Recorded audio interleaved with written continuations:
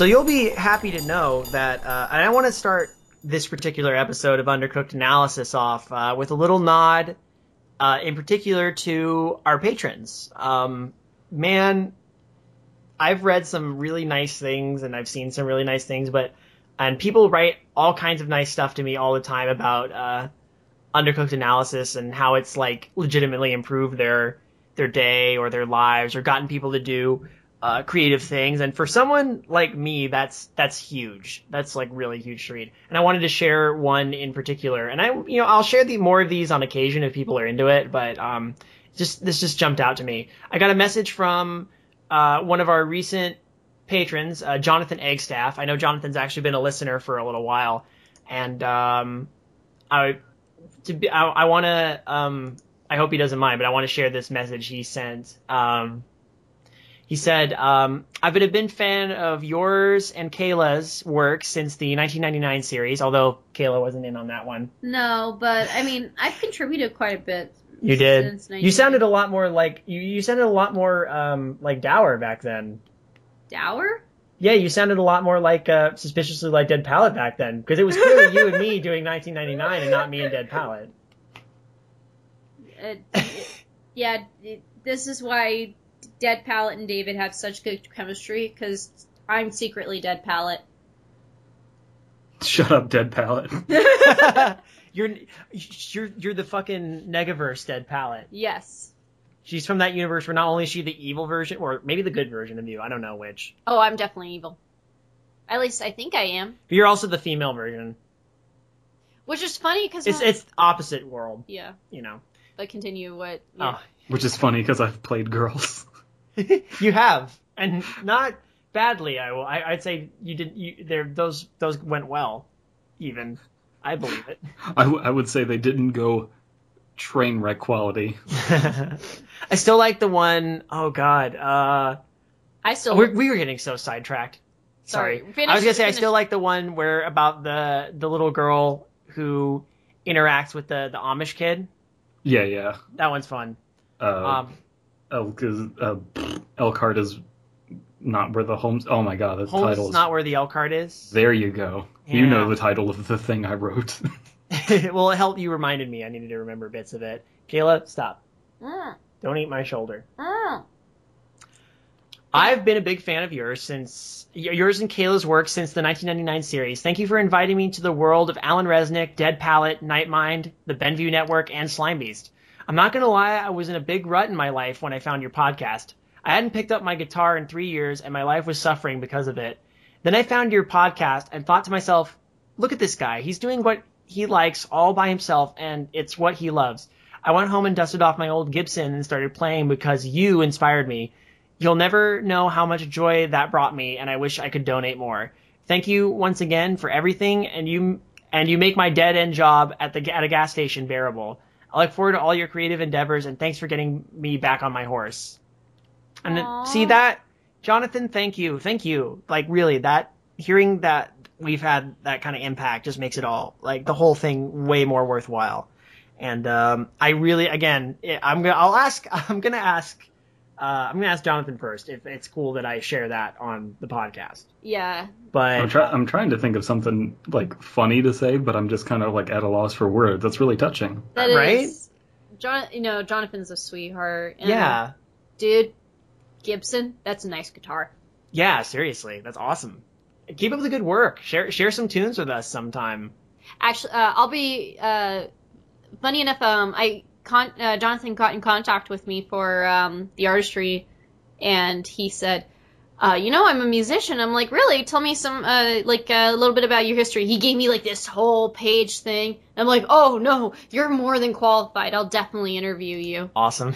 So, I actually should be interviewing Jonathan soon. So excellent. I look forward to that. Before we, and I just want to say real quick, before we delve into tonight's story, I don't know if I do this often enough, but I do want to extend a very big thank you to all of my patrons. And while I have a decent amount, I have a good amount of people who support this podcast. And while it's still in a reasonably readable number, I just want to read off those names real quick because I can. Big thank you to Ben Brakel, Katie St. Pierre, TJ Dash, Jonathan, Hugh. I'm gonna. Hugh yes. Laurie. Huh? Hugh Laurie. I wish. Oh, Yeah, Hugh Laurie, actually. Hugh Faulkner, Mike Walpole, April Hawley. Wait a minute. Terusu Reynard. Yes, I know you're out there, Terusu. Chase Jolie, Anathan Zaragoza. Anthony. What did I say? Antonin. Antonin. Antonin Scalia. He's contributing from the grave. Oh man, that's so nice. Anthony Zaragoza. That's a cool last name. Nick Carver, Hannah, and I'm gonna butcher this. I've done it before because I read her name once before. Hannah Sedalia. Sedalia. Sedala. No, there's an I, sweetie. No, there's no I. Oh, there is no I. I am so There's not an I, sweetie. Hannah Sedala. Sedala. Sedala. One of those is accurate. Sorry, Hannah. We'll find out which one, and we'll edit out all the mistakes. Please let us know how to pronounce your name, because we really do actually would like. I want to do it right. Cammie Green, Stephen Day, Chris Julian, username 159, Andrew Morrow, who has actually pitched me a story, which I will definitely check out. Scott, Thomas Mifflin, Thomas Mifflin, George Contreras, Hiro Alato, Zach Huseman, Jake Bell, Melanie Sinclair, and Kayla. Yes, I was Mwah. the first patron for Patreon for Midnight Marinara. I donate $1 every single month. So, guys, thank you. Really, I know this is just a show. I know you also contribute mostly. It's either for Undercooked Analysis or Midnight Marinara or both. And I know Midnight Marinara's really, really try to put all my quality. But the fact that you also enjoy this dumb little show where it's just me and Dead Palette and Kayla or whoever else is on the show just putzing around doing random stuff. I'm legitimately touched. Thank you. You guys are really helping me in the long run, and I'll always find a way to return the favor. So, yeah. Anyway, smoosh. Bleh. I'm choked up. You're taking over. What are we doing, Kayla? We will be reading a creepypasta called The Lights in the House Below. On Dead Palet's Jack-Off Corner. This joke is not going to die, even though it's really it's never stupid. Gonna die. Hold on, guys. I gotta go get my dildo. I'll be right back. So, she's always unprepared. Me and David always have our dildos ready. Oh yeah. That's not fair. You guys naturally come with dicks. I'm not at a loss for words. I like how that could be interpreted several different ways. We naturally come with dicks. Think about that for a second. No, that's why I said it that way. Okay, good. Good, I'm proud of you. One of my favorite things to do is just say really inappropriate things so casually and just hear that pause from people like, wait, what did you just say? Welcome to Undercooked Analysis, or aka Dead Palet's Jack-Off Corner. Jesus Christ. It's Now, not that I don't find this funny, it's just, man, we are not letting this die. No. Never. As soon as I heard it's one of those running jokes that's just, it gets funnier and funnier all the time, I'm sure. I know Skillfully loves it. He brings it up all the goddamn time. Oh no. As soon as I heard it, I'm like, oh god, yes, this is amazing. So, that aside, are you ready over there, DP? Yeah, you want to say what the name of the show really is? Okay, well, this is Undercooked Analysis, the show where Dead Palet will not let jokes die. I'm David. This is Kayla. Dead Palet's over there somewhere working things out. Working. Yeah. Working it, jerking it. Working it. Let's get cranking physical. We are reading The Lights in the House Below, which is a cool title. It is a cool title. This is actually when I first really started seriously reading creepypasta, just not long before I decided Midnight Marinara was a thing I wanted to do. This was one of the first ones I actually read. This one sticks out to me. Now, there's been some distance between me and this story for a while, but I remember the title really vividly, and I remember liking it. I want to come back and revisit it and see how I look at it with more without the eyes of a bright-eyed young creepypasta reader. So because now you've seen things. I've seen some shit. Me too. Should I start us off? Yeah, go ahead. All right. All great writers claim to suffer from insomnia at least once in their lives, although I'm sure a bulk of them misuse the term and glorify the disorder. After all artists struggle, and it seems that lack of sleep runs common among those who strive to hammer out the next big thing. I'm sorry, my mind immediately went back to how can we relate this to Dead Palace Chekhov Corner? Hammer out the next big thing. But, taking this seriously, I wasn't immune to this. And at the risk of sounding cliche, I simply worked better in the wee hours of the morning, unless I happened to be suffering from writer's block, which also seems to plague those who starve for our art. I recently moved to my home, which is perched neatly up on a hill. It's a ranch home, so there's not much around. Sometimes when my fingers are tired from typing and my brain feels like it will explode, I'll go into the kitchen, make a cup of tea, and look out into the night. Below me there is another ranch home that I could see from my window, although it had been empty for quite some time. Let's keep reading, because I'm not sure we have enough yet. I agree. Okay. Like, there's a point where I'm like, do I want to say something? And I'm like... No, we can keep going. I think we should hit another maybe 3 paragraphs at least. Okay. The house below me wasn't unlike my own. Sitting alone at the top of the dry grass and dirt, it was 2 stories, white, with a wrap-around porch. For being empty, it was well kept, although there were weeds sprouting everywhere. And one of the windows, I had guessed the kitchen, assuming the home's layout was like anything like my own, was broken. I hadn't noticed it until a few months after my move, but one of those nights where I was pushing 4 a.m., I noticed the lights on in that house. Immediately my brow creased into a curious expression, knowing that the house had been abandoned and it didn't seem like anyone would be moving into it anytime soon. I leaned over the sink and put my face as close to the window without touching it, but could see no movement from within the house. Is it just me, or is this paced actually really well? I don't want to say yes or no yet. Okay. Yeah, I think we need to still get a feel for it, but I kind of see where you're coming from. Let's press on. A few days passed until I noticed it again. Although looking back now, I can confidently say it had been happening every night since the moment I moved in. The second time I noticed it, I took a quick glance at the clock sitting over my dining room table.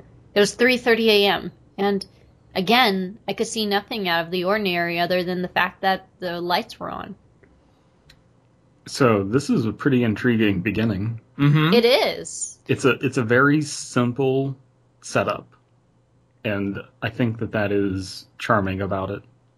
I like it. And actually the interesting thing for me is this feels like very familiar territory for me. The idea of a ranch-style home on a hill, looking at an identical ranch-style home below. Because in Southern California, where we are, if you go out into like the Inland Empire or somewhere like past LA County, Orange County, you'll find a lot of ranch-style tract homes like that, kind of built out into these low desert hills, things like that.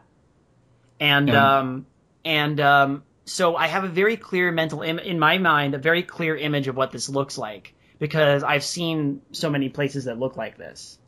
So it might not be identical, this could be anywhere, but that's the image that comes to my mind, and I actually find that very believable, especially because when the housing bubble burst, a lot of these tract homes that were under construction just stopped, and so there are huge ghost towns out there of half-finished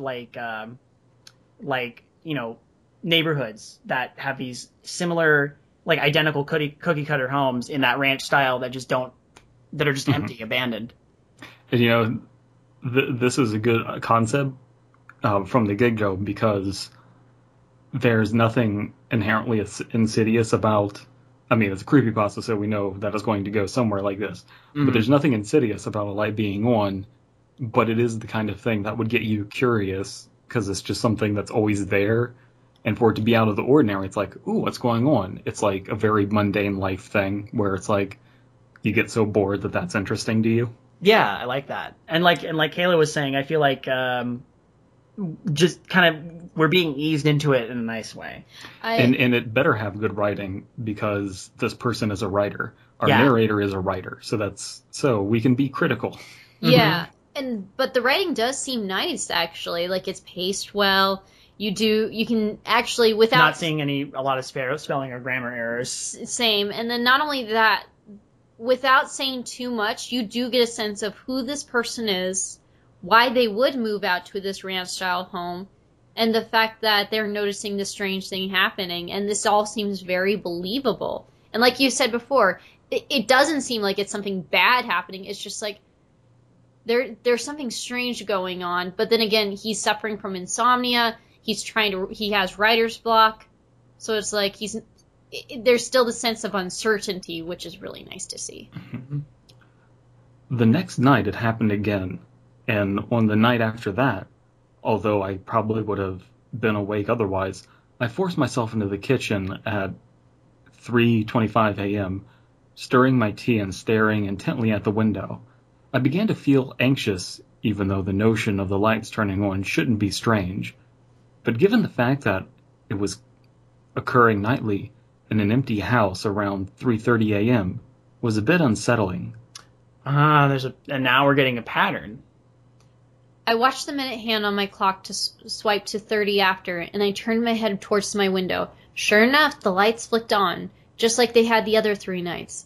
I leaned over the sink once more, this time pressing my forehead all the way up against the glass, as if doing so would give me a better view, but still couldn't see anyone moving about. I leaned back, frowned, and shrugged.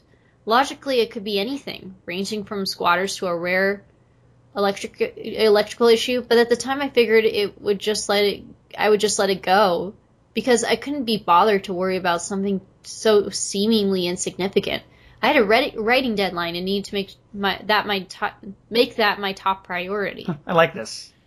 The idea of electrical issues is a very California thing too, isn't it? Yeah, it is. The other thing too is I almost think of like those timed timed lights. Like there could be a weird automated system in there. Oh too. Yeah. Mm-hmm. Like you got security systems. You got that's left over and and again, I feel like the house below, doesn't seem like if it's identical to the one the guy's living in. Again, going with the California idea, it couldn't have been built all that long ago.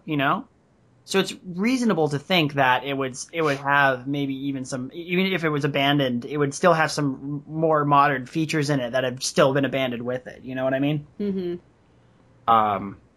2 weeks passed, and although I tried my hardest not to stroll into the kitchen every morning at 3:30 a.m., I failed miserably and observed the same thing every night. It even got to the point where I would stay in the kitchen for hours before and after the lights would flick on, simply to spot traffic either in or out of the house. But as far as I could tell, nobody ever entered or exited, even during the day. The lights would eventually turn off around dawn and wouldn't turn back on until 3:30 a.m. During the 3rd week, I ventured over to the home, looking for cars or anything hinting at human life, but the closest thing I found was a bike tire leaning against the back porch step. Given the weeds growing around it, it had probably been there for a while. The house sat empty as a recent dug grave, and in the moment I couldn't help but feel a little sorrowful.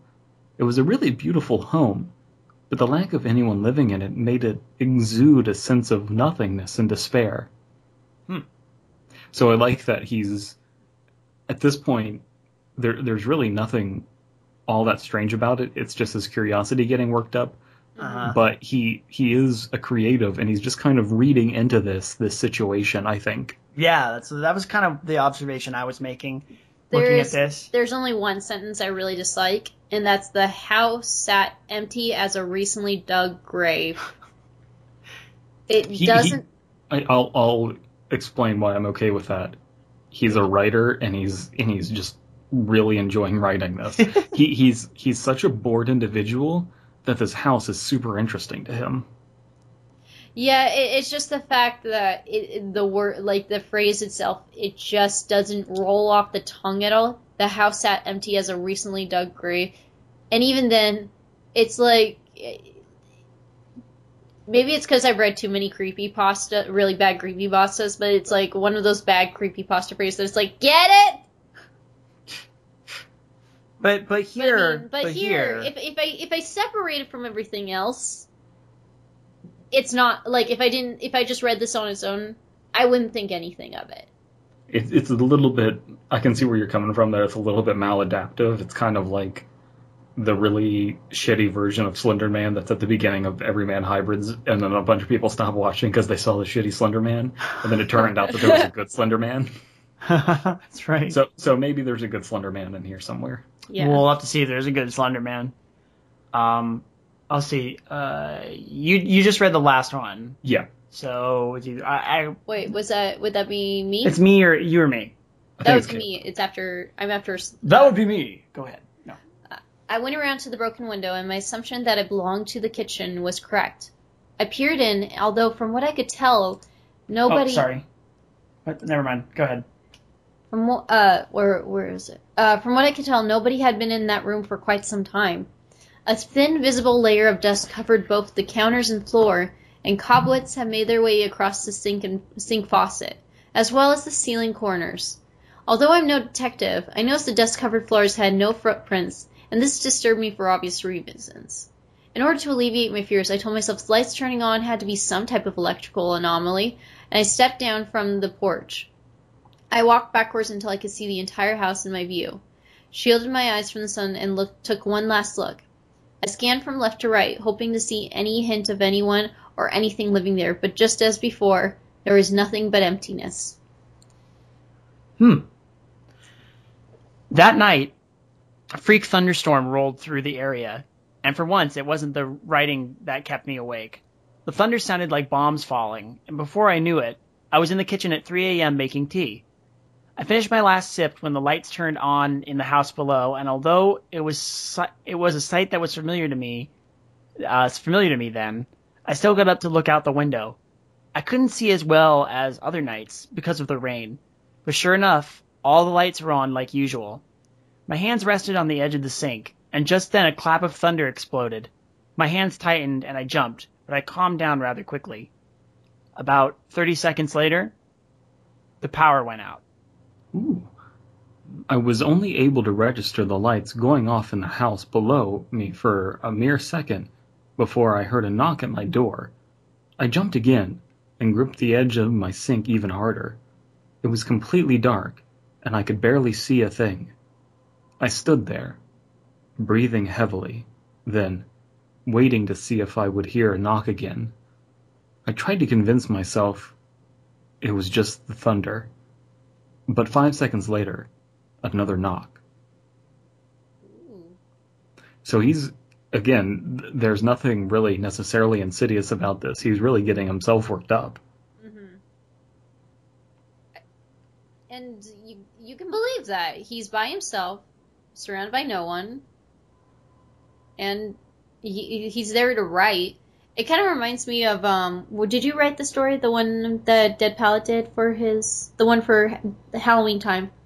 Oh, Malnourished? Yeah. Yeah. It sort of reminds me of that, like, a guy by himself in a house, and then he's starting to go a little... Stir crazy? Yeah. Well, it doesn't seem like that, but I mean, it's just idle. not to that extreme as, like, malnourished, but... Yeah, because the protagonist of that wasn't scared, but he was working himself up. Exactly. And that's the important thing, yeah. Uh-huh. My part. I slowly... Oh, or did you want to say something? No. It's cool. I think this is... I think we're on a good track here. This is like... We're pushing through. Let's keep going. It's actually a good story. It's like one of the things you want to keep reading. Maybe we should go back and forth. Let's try and do this whole giant bit right here. Yeah. And I'll start it off, and then Kayla, you want to do the other part? I'll sit this part out. You guys can handle this part. Sure. I slowly walked towards the door, being too scared to look behind the blinds. I walked as closely to the door as possible to see if I could hear anyone outside. The rain made it difficult to hear, but I listened as hard as I could. Is anyone there? A voice said from the other side. It was a woman's voice. It sounded shaky and troubled. I kept quiet, too confused to respond and too frightened at the aspect of someone standing outside my door this late in a storm. Please, if someone is there, I need some help, she said. She said. Oh. Do you want me just to do all the voice? Yeah. Okay. Although by the time a layer of goosebumps had covered my skin, I answered back. After all, this woman needed help. I couldn't just leave her outside alone. Who are you? I asked. My name is Sandy. I live in the home below you. My power's out and I have no lights or candles. I can't be in the dark, not at this time. I frowned. Either this woman was lying, or I was going crazy. Because there was no way there was a woman living in that house. But that wasn't the most frightening thing at the moment. It was the fact that the power went out mere seconds ago, and there was no way this woman could have walked from her home to mine in that amount of time. That house has been empty since I moved in, I responded. Please, just help me. I need the lights on or else. I rubbed the space between my eyes. Even if this woman was real, she was making no sense. I'm sure the power will come back on soon. It'll be okay, I said. She responded with a huge sigh, and I can tell she was sobbing now. A few seconds went by. I calmly waited to hear if she would say anything else. After thinking, she gave up, and I could rest easy. After thinking she had gave up, and I could rest easy, I heard her say, I saw you, you know. My eyes widened and my stomach dropped. I quickly thought back to visiting the house, making sure my memories were correct and the facts that I saw nobody at that home. What are you talking about? I asked.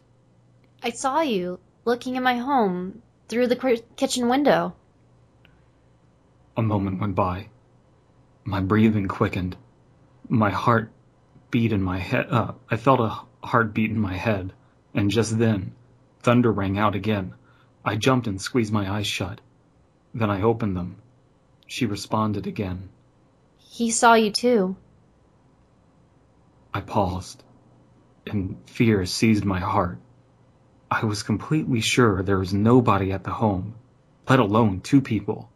She continued talking. He comes at this time, and unless I get some lights on, he will take me. He's tried before. At that point, I was completely confused and unsure of how to respond, so I replied, Sandy, like I said before, I'm sure the lights will come back on soon. Just go home and wait it out. She began crying again. As soon as I step into the darkness again, I won't be able to ever come out. And when he's done with me, he'll be after you. He's seen you now. She laughed a little, the way those who feel exhausted from crying often do. Wow, that's great. Bravo. We just turned this into one of Dead Pallet's stories. GG. No, there's not enough sex here. No. It's like, okay, I'll let you in if you undress. Oh, God. G would be let in, and all of a sudden they'd be holding hands a little, and then talking a little bit, and then all of a sudden she would be blowing him, and then something fucked up will happen. That usually is what happens in a Dead Pallet story. So, this is good because we just got enough details, everything was circumstantial until there was dust on the floor. Then it's just like, no fucking way people are in that house. Uh-huh. Yeah. And so that they knew just the amount to describe before getting to this part. Mm-hmm. It builds up nice. I stepped closer to the door again and slowly pulled the corner of the blinds away. I had to see for myself if there really was a woman out there, and I wasn't just going crazy. But then a bolt of lightning came across the sky, lighting up everything in my immediate view. To my horror, there was nobody standing on the other side of the door. My porch was completely empty. It wasn't until well into the next morning that I felt a sense of calm and decided I would go looking into the history of the house. After a week or so of searching online and asking around with the locals, I found the most disturbing information. Before we get to this part, maybe it would be good to discuss why that scene had so much tension to it. And it's because, what do you do in that situation?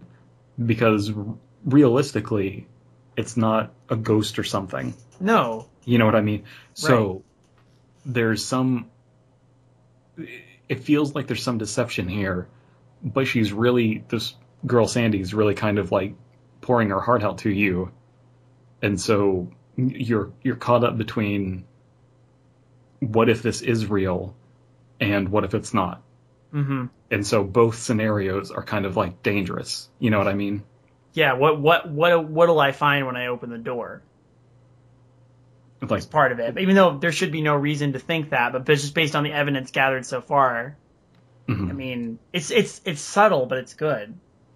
And it is one of those, like, what would you do situations? Because after all the evidence he's been given and he's hearing this, it's like, should you let her in? Should you not let her in? That's what makes it so tense. Because even as a reader, I'm not sure what I would have done in that situation. And here's the thing. I'm a stone cold skeptic. Don't believe in ghosts or any of that kind of stuff. I'd probably err on the side of opening up the door. Oh, really? I think I would. There's just something so weird about that. The fact that she's just like, I saw you, there's something to that where I think in the moment she has some sort of emotional leverage over me by saying that she saw me. That would make me kind of want to let her in. I can see that. You know what I mean? She really does know how to like pull at your heartstrings. Mm-hmm. And anytime something like that like this invisible force has that kind of leverage, that is really interesting. Yeah. I should probably use that more in my stories because that's really cool. You gotta take some inspiration. You can take some inspiration away from this one. Yeah, so I did the same thing with Pale Luna. I love that. Oh yeah. See, I feel like it's good because like the ones this creepypasta that I remember, I feel like I remember for a good reason most of the time. No, this is fantastic. You wanna see if we can finish this one up, and we've only got there's a few more paragraphs. I was gonna take Go ahead. this one we're getting some explanation here. It looks like okay. About 3 years earlier, a woman named Sandy Carmichael lived in the home below me. Given the fact that rumors spread like wildfire, I'm not sure how much information was the truth. But apparently, she began telling her closest friends and relatives that a being was living inside her home, and came to her around the same time every morning. Apparently, this being had attacked her when she was standing in her kitchen, which led to the broken window. Although as soon as she turned on the light, it went away. Long story short, she continued turning on the lights at the same time every night in order to keep this being away. Why she hadn't just moved is beyond me. Although I'm sure her story would be the same for every other person who chooses to stay in an alleged haunted house. It was her home. The story continued after about 6 months. Again, this is hearsay. Her doctor prescribed her a sedative, and finally one night she slept through the 3:30 a.m. mark and never woke up. Her death was said to be a suicide, but some have come to believe whatever Sandy babbled on about may have been responsible. Ooh. I couldn't help but think of the night of the thunderstorm with utter terror, and I'm quite convinced the ghost of Sandy Carmichael visited me. One may ask why I believe this, especially those who are skeptical of the supernatural. But Sandy Carmichael said that whatever was terrorizing her was going to start terrorizing me. The lights haven't appeared in the home below me since that night, although this hasn't done anything to calm my fears. I've started to hear strange noises in my home, and I'm worried things will escalate. I've debated whether or not to turn on the lights in my own home at 3:30 a.m., although doing so would be admitting for sure that I thought something unnatural was in my house, and I'm not quite ready to do that. There's another thunderstorm going on right now. However, I have made sure I have plenty of candles and a flashlight just in case. I keep telling myself that all rational human beings carry extra candles and flashlights in thunderstorms, and I'm just not admitting anything. But the lights have already begun to flicker. Every time they do, my stomach turns over. It's 3:04 a.m., and I'm hoping the power stays on. This is good. Credited to Anja. Aja. Raja. Anna. Elsa? It's a J, right? Yeah, I will provide a link to the author. It's a Twitter link, interestingly enough. I'll open that right now just to take a look. Oh, sorry, that page doesn't exist. Aww. Aww. But Ajalaka. Ajalaka. Ajalaka is apparently the full name. But it's credited specifically as Aja. Damn. You know what I like about that ending? The part where it says he tried to convince himself. Well, what I love is that he's not... other than strange noises, once again, he's not overtly being threatened by anything, but it's all built up in his head now, at this point. It's very, very subtle, and I like that. And we still feel tense for the author, too. We're like, oh boy, what if something really is after him?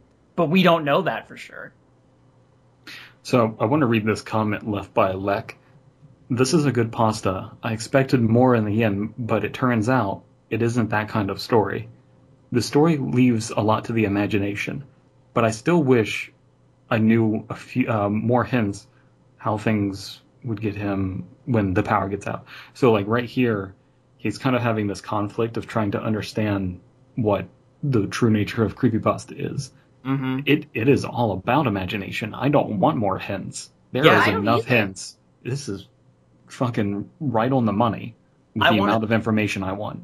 Exactly. This is a grade A kind of what a choice creepypasta is to me, because it should have elements just enough to keep you guessing, but it should tantalize you with the unknown, not frustrate you with the unknown, but tantalize you with it. And it does that. It does that really well. I'll read another comment. Random guy. It started out good enough, suspenseful, chilling, engaging, but the ending was so anticlimactic it literally ruined the story for me. It left too much to the imagination and left too much info unclear to the point where it wasn't even creepy. I just didn't like it 4 out of 10. This person misses the point of what the story was trying to accomplish. Right. And the story accomplished what it set out to do in spades. It is supposed to be to the imagination, but there's plenty of information here to figure out what's going on. Oh yeah. God, yeah. It's sometimes frustrating because you see these people that when a creepypasta is frustratingly straight to the point, it somehow still goes over their heads, and I just don't understand how that can happen. David and Slimy and I actually read this dollhouse story, like this story, and it's clearly a dollhouse. Like, there's no doubt about it while reading it. And we go down in the comments and people are like, I don't get it. Well, that's the thing, too. People do it with Slime stories all the time, where they just, like, almost seemingly purposely miss what his stories are trying to accomplish. Mm-hmm. And it's amazingly frustrating when things are painfully clear like this, and it's just like there's too much left to the imagination. No, right. There's enough, but you can figure out what's going on here. Right. Yeah. And the thing is, some people I think really want a payoff. They want to see a being. They want to see something scary happen. And I just they want something cheap. They want a cheap thrill rather than this thing where you have to work. It's not the skeleton that pops out. It's not the skeleton. They want basically like a lot of horror movies. They don't want the weight. They don't want the tension. It's not the skeleton that pops out. It's the anticipation of the pop out. mangle a Hitchcock quote. Yeah, for real. It's not the door. It's the silhouette of a skeleton past the wooden door. There we go. That's mangling it. Oh, that's even worse. It's one of the things. It's not the Foxy behind the curtain. It's the mangle. One of the things I think. That was good. Thank you. I think we're now at that age where the horror movies. It's like, well, what's the twist? What's the twist? No, we And want a it- creature. We want it needs to have big What's a- claws and emaciated, and it controls children with its god. But here's Ah. here's the funny part. Well, real quick, Go ahead. keep your point in mind, though, because I think I know where you're going. Have you ever seen that one Slender Man movie where they have it's only 15 minutes long and it's really overproduced, and Slender Man has kind of a weird head in it? No. Do you know what I'm talking about, David? Vaguely, yeah. And it's just the movie completely misses the point of what Slender Man is. Mm-hmm. And A lot of people miss the point of what Slender Man is. Nick Nocturne went off on Always Watching, which I didn't think was as bad as he made it out to be. But that movie was attempting to understand Slender Man for any of its faults. Mm-hmm. And I don't think Nick would disagree with me there. Even if it failed, it was attempting to understand him. There are so many things that just misunderstand that completely, where something like Creepypasta, which is supposed to have the subtlety to it in points, and this imagination to it in points, they want it to be 90s, 80s slasher horror instead, and that's just perplexing to me, because it's just not that. No. And that's what the last story we did, Broadcast Interruption. I was constantly like, is this me projecting my wants onto a story? And I don't think that these people have questioned what the story is trying to accomplish. No. Granted, we are well versed in a lot of this stuff at this point, and we kind of know what we're looking for, and we are actively asking all the right questions because we are active readers. Yeah. And a lot of people kind of come into it with a certain expectation, and they want that expectation met. And I think sometimes it's people define what a creepypasta is by certain things. We have a definition of creepypasta, which I think is more accurate. But again, that's our opinion. A lot of people go into a creepypasta and think this story is going to have some payoff with some sort of horrible nightmare-inducing image at the end of it, you know? Mm-hmm. So, and you don't get that here, and people are going to feel disappointed. Whereas me, this is exactly what I want in the end of a story. It's the unknown. It's the threat of something unknown that is 10 times worse to me than any monster or ghost or whatever could be conjured up. Some of the best horror stories it's actually, I mean, think of long time ago. It's not the twist or oh, what's the monster at the end? It's the tension that builds up. It's kind of maybe overdone now, but one of the best stories, if you read it, is The Monkey's Paw. And one of the things I love about it is he makes basically the whole story is people wish on the monkey's paw, but it doesn't get what exactly they want. And it turns out a child has died because of it. So this guy makes a wish for his child to come back to life. And the great part is that tension, because he can hear his son crawling out of the grave, coming up and it's like, Dad, let me in. And he's thinking, what have I done? Have I created a zombie? You never see the son in this. It's just described him hearing the son. And then he's getting scared, not sure what to do. So he grabs the monkey's paw, makes a wish. That's all that happens. It just says he makes a wish. You don't know what the wish is, and that's beautiful. What a great tension-building thing. Oh, yeah. And that story has stuck with people. And that's why I say it probably is overdone, because we've seen it on The Simpsons. We've seen recreations of it. We've probably heard this idea of the monkey's paw pop up in every different, supernatural story thing. The idea that we never see Sandy either is kind of, to me, reminiscent of that. You hear her voice, but we never see her. And to me, the fact that you never see anything in the story is even better. And you know what's the best part is not long after the story was written, Sandy appeared as a character on SpongeBob. No! No! God damn it. Ba-da-ba-ba-da-ba. You went there. Kayla, what was the point you were going to make? Actually, that was actually part of the point I was going to make. Okay. Basically, the idea that Nothing is scarier. no, I think a lot of good stories. Even I was actually one of the things I was going to make is a movie reference. Like, okay, what is the most famous thing you remember from Psycho? From the original Psycho? Yes, The shower scene? exactly. Why the shower scene? Because you don't actually see the murderer. Exactly, and it's very tension building. You just, it actually, think of how prolonged it is. Her taking a shower, the time it's spent, and you know this, like, something's not right. You can hear it in the music. You see the person come up. You see their shadow, and it's quite frightening. It's a lot of tension building. Nobody ever thinks, you know, what was creepy about Psycho? Realizing that it wasn't his mom, but him the whole time. Ba-ba-ba. It's that shower scene, the tension building scene. You know, another scene that had a lot of tension in that movie, because that your point remains. You can keep going further into that. Like, what is the second most tension building thing? In my opinion, it's when the car is sinking. Yeah. And he's like freaking out. It's like, fucking sink already.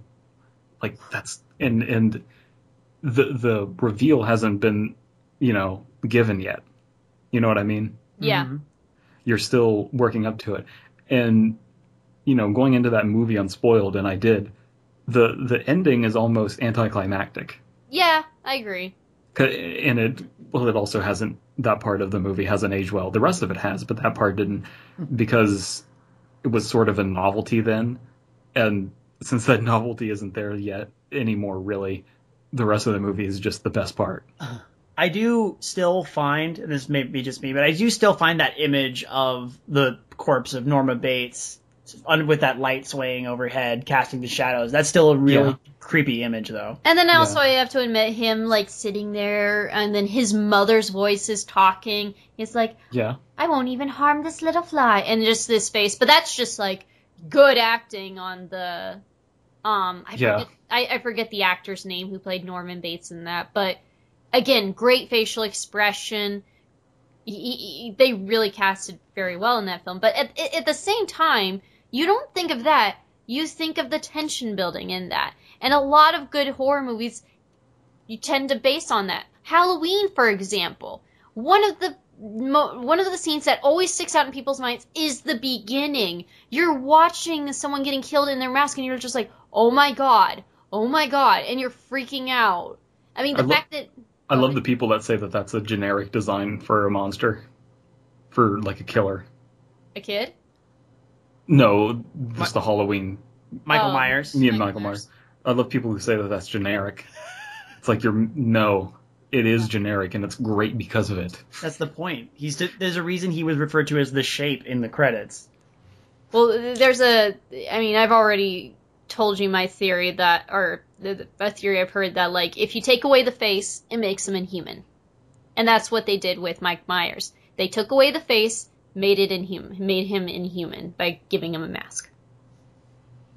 Yeah, and I don't know where we're going with this. But basically, the idea. It's been great. My whole point, and I basically reference a lot of movies. I could reference books and stories too, but I'm trying to. We've got we're doing a podcast. I'm trying to get to the general audience here.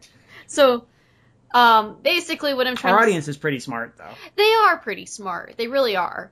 But usually, the best parts of any horror story or any scary story is the tension building. It's not even the payoff, it's the tension itself. Exactly. The payoff is still important, but the tension is almost what matters more. Yeah, and it's good to have that ending where you can almost have it be really obvious, but the fact that you have to do some work makes it better, in my opinion. Mm-hmm. So the idea of Belle Plains 1995 or 97, I can't remember the name of the story, but it's one that the Little Fears read. Oh, yeah. It's a great video where the ending is really obvious if you just do the work, but you have to do a little bit of work, just a little bit, and that gets you engaged. And I've done things similar, but I don't want to toot my own horn because I probably do that too much already. Well, so you'll just have to listen to all of my work to figure out what I'm talking about. well, Shameless plug. There's my plug. Go listen to Yuki again. Everybody, go listen to Yuki. I just finished Yuki. It's awesome. I can't wait to solve the mysteries. Or to solve the puzzles. You gonna start doing some puzzle solving? Yep. Well, it's not all finished. You finished what's out there. You're caught up. Or I get caught up. I've listened to all of them, and the stories are fantastic. Thank you. They're quite enjoyable. But I have to. But then I know there's puzzles, and I'm like, okay, I got to try and figure these out. It's easy to listen, but the puzzles are going to take some time. Yeah, and that's the thing too. Is I tried to make the videos themselves accessible without having to, listen to all of Yuki. Mm-hmm. I think it works out because when I was suggesting ones for Kayla to listen to, they were a little out of sequence, but then. Yeah, the only ones that you need to really, like the warmth ones and the and Snow and Hour Walker, those are the only ones where you need to listen to all of them. Mm-hmm. And the order really doesn't matter. You just need to listen to all of them to understand what's going on. Mm-hmm. Yep. But the rest of those videos are all pretty self-contained with hints at a greater story. But enough talking about myself. Fucking Certified Fresh. Certified yes, Fresh. Absolutely. This is one I had. Unfortunately, again, there's only a lot of this is very introspective, and apart from that one section of dialogue, this would not. I feel like this would be a great one. At first I thought this would be a good one for Midnight Marinera, and then I realized maybe not so much unless I really deviated from my usual style, because this is very narration heavy and very visual. What would be cool is if you kind of abbreviated the beginning part, and then you would have to have some sort of friend for this guy to talk to. Maybe online. Oh, like phone calls? Yeah, you could have him talk online via Skype or something, and then extend the scene with Sandy. Make that scene longer. Ooh. You know what? I'll think about it, because I mean... and then you could have the friend do the research instead of the guy. Yeah. There you go. Because the friend is better at the research or something. There you go. Yeah. Look, you're hearing it happen here live. Well, not live, folks. No, that's a good point. Because, whenever we hit a good story, I don't care where I find it. I'm going to, look into it. And I thought String Theory went over pretty well with people who listened to it. And they seem to like it. I mean, I think the difficult part, though, was talking about string. Yeah, I know. And that's a tricky thing, because when I was reading reading it and trying to edit, I'm like, yeah, it's kind of tricky because it is a bit visual. But this one, and I love stories where I can incorporate thunderstorm and rain sounds. So, you know what? This is a candidate for a Midnight Marinera episode, guys. Let me know if you think let me know in the comments leave feedback if you think this would be a good Midnight Marinera episode. If enough people like it, maybe I'll put one together. Anyway, Certified Fresh. We all love this one all around, and I think that's as good a place as any to wrap this, because we rambled for a long time. And when we come to kill you, all you'll see is the knife. All you'll see is the knife. This podcast is a part of the Benview Network.